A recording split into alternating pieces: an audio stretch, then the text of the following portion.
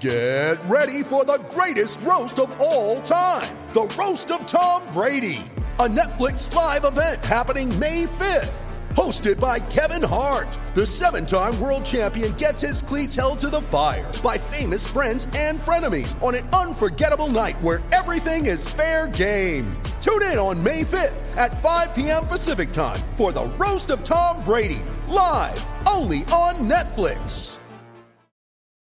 You ready? Showtime. On May 3rd, summer starts with The Fall Guy. What are you doing later? Let's drink a spicy margarita. Make some bad decisions. Yes!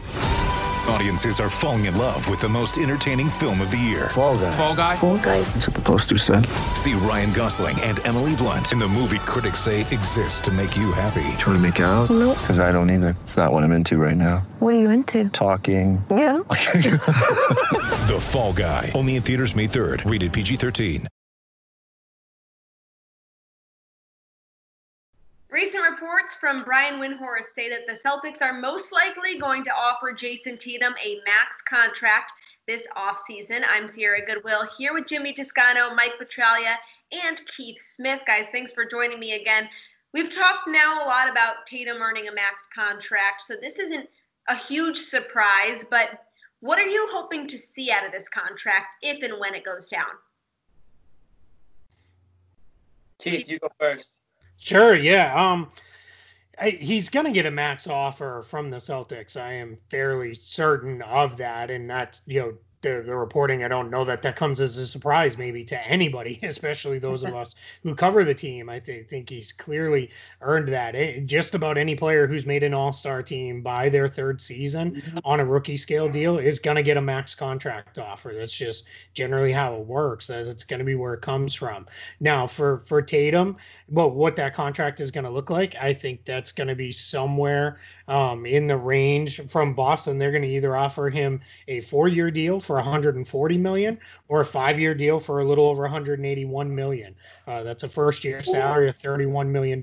So that's and then 8% raises off of that, and that's assuming the cap comes in at the projections. So we'll see what that looks like, but that's that's what's going to get offered to him, and then it's really up to Tatum from there if he takes it or not. And let me get in here quick, guys, because I know you have an opinion on this. Now that we know the numbers from Keith, how do you guys feel about that? Do you think Tatum's earned that at this point? Well, I think it's a 50-50 proposition, right? I mean, his first couple of years in the NBA, given where he was at Duke, where they projected him, picking him third overall in the draft, he certainly has shown the potential of being a superstar type of player in this league. So what you're doing is you say, well, we love what you've shown in the first couple of years. You made the all-star team, as Keith said, by your third year. But when you offer a player like this a max deal at that age, you're really paying him for what you think he can become. And he is a very good player right now among great players in the NBA. What you're paying him to become is in that conversation of top 10, top 12 players in the NBA, hands down. And I think certainly Jason Tatum has the potential. He has shown us all, coaches, fans, media, that he has the potential of becoming exactly that. Yeah, I think the word is obviously potential, but there's 29 other teams that would be happy, I imagine, to pay him what that max money might be. So right there is a pretty easy answer for the Celtics. I think, we can't have it both ways. We can't say, oh, if you're the Celtics, would you trade him for Anthony Davis? And then when it's time to pay him, we say, whoa, wait a second. We don't know if he's a max player. I think the consensus is this guy is going to be a top talent in the NBA. I'm wondering, how does the salary cap, if it does change, how does that affect the decision-making on either side? Because if it does drop, now the max contract drops. So maybe Jason Tatum's thinking, wait a second, am I going to jump and take this max deal for the max amount of years? And all of a sudden it jumps back up the next year and I'm this huge steal. How does that play out? Do we have a Scottie Pippen situation on our hands here? So I'm wondering how that's my concern. The fact that he's a max player isn't so much news to me. What will be news is what either side is thinking in terms of years. And maybe Keith has a opinion on that. But one of the things I was also looking at is Kawhi Leonard. I mean, I know he took a 3-year deal with the player option, trying to line up possibly with his teammates, but also I know he hits that 10-year plateau, or that 10-year mark, I should say, where it escalates his percentage of the cap. So is that something that Jason Tatum thinks about, going into his 7th year? Yeah, I think there's certainly the possibility that could happen. Now, history tells us when a player is offered a max deal coming off the rookie scale, they take it. They're not going to pass that up. They're going to take the most guaranteed money that is offered to them at that time.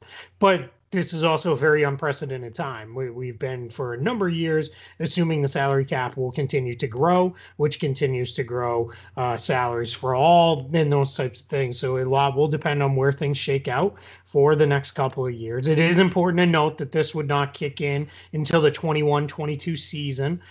So there is a little bit more time for that to be understood. How it works is you sign a contract for the maximum, and then the maximum is determined when the salary cap is set. The other possibility for Jason Tatum that exists is he could qualify for the designated rookie extension, which could allow him to jump to the next salary tier. And that is if he makes the All-NBA team this year and next and those types of things. There's different qualifiers in there. So if he does that, that probably changes the math considerably because he's going to be making significantly more money than he would be able to otherwise. Now, we have not really seen players, unless they're unhappy, turn down the designated player extension. That's generally been on the veteran side, though, not off the rookie. So we'll see where that lands ultimately. I expect Jason Tatum to take whatever the max offer is from the Celtics, because otherwise all he's going to do is get to restricted free agency, and Boston will match any contract he signs with anybody at this point. Absolutely. And quickly, what does it mean for the rest of the team if and when he signs a max contract in terms of the salary cap issue? What kind of other moves would have to be made with his surrounding pieces? Yeah, that's going to be where it gets really interesting to see what happens with Gordon Hayward either this summer or next summer. I've kind of flipped where I now believe Hayward's more likely to opt in this year and take that $30 plus million versus opting out and doing something longer term. That still clearly exists as an opportunity, but I think Hayward has played well enough that he will, whatever offer he could get this summer will likely be there next summer, unless he has a really poor season next year. So it's really going to depend, because you've got Jaylen Brown, who is already on a near max contract, Kemba Walker, who's on a max contract, Tatum, who will likely be on a max contract, and then you've got Hayward there. Now, Hayward's next deal is not going to be a max deal. We know that. He's not at that point as a player anymore. But this is a team that is getting increasingly expensive, and really the only upper bounds, because they're all their own free agents, is going to be how much leeway ownership gives Danny Ainge to go deep into the luxury tax.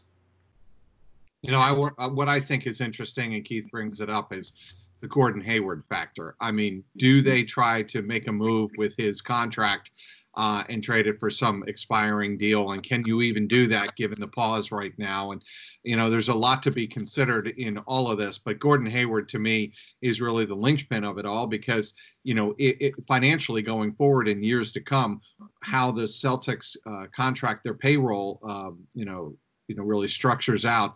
I'm curious to see how Danny Ainge has always usually, I think, done a very good job, along with Mike Zarin, of really managing this type of situation, the transition from one big contract of a veteran player and kind of, trying to transition it to a younger portion of the roster that they feel needs developing. So it'll be fascinating to see how that, turns out.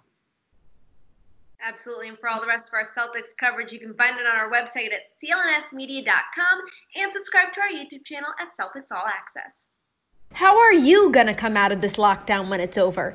If you're like all the people I know, you sure as heck won't be any lighter than going into it. I get it though. You're stuck inside, some, if not zero, exercise, and have no idea how to curb your food cravings. So you eat. Not that eating is a bad thing, unless all you're eating are bad things. Instead of packing on the pounds while social distancing, lose weight with Awaken 180 Weight Loss. Receive the same great coaching, but virtually. A body composition analysis scale, access to over 1,000 recipes, and the tools to both curb cravings and feel fulfilled. Join Kendrick Perkins, Cedric Maxwell, Scott Zolak, Kyle Draper, and the thousands of others who made a 180 with their health health by finding the solution for weight loss, Awaken 180 Weight Loss. Fast, sustainable weight loss without the gym or medications. Log on to awaken180weightloss.com, choose the location nearest you, and start your journey virtually.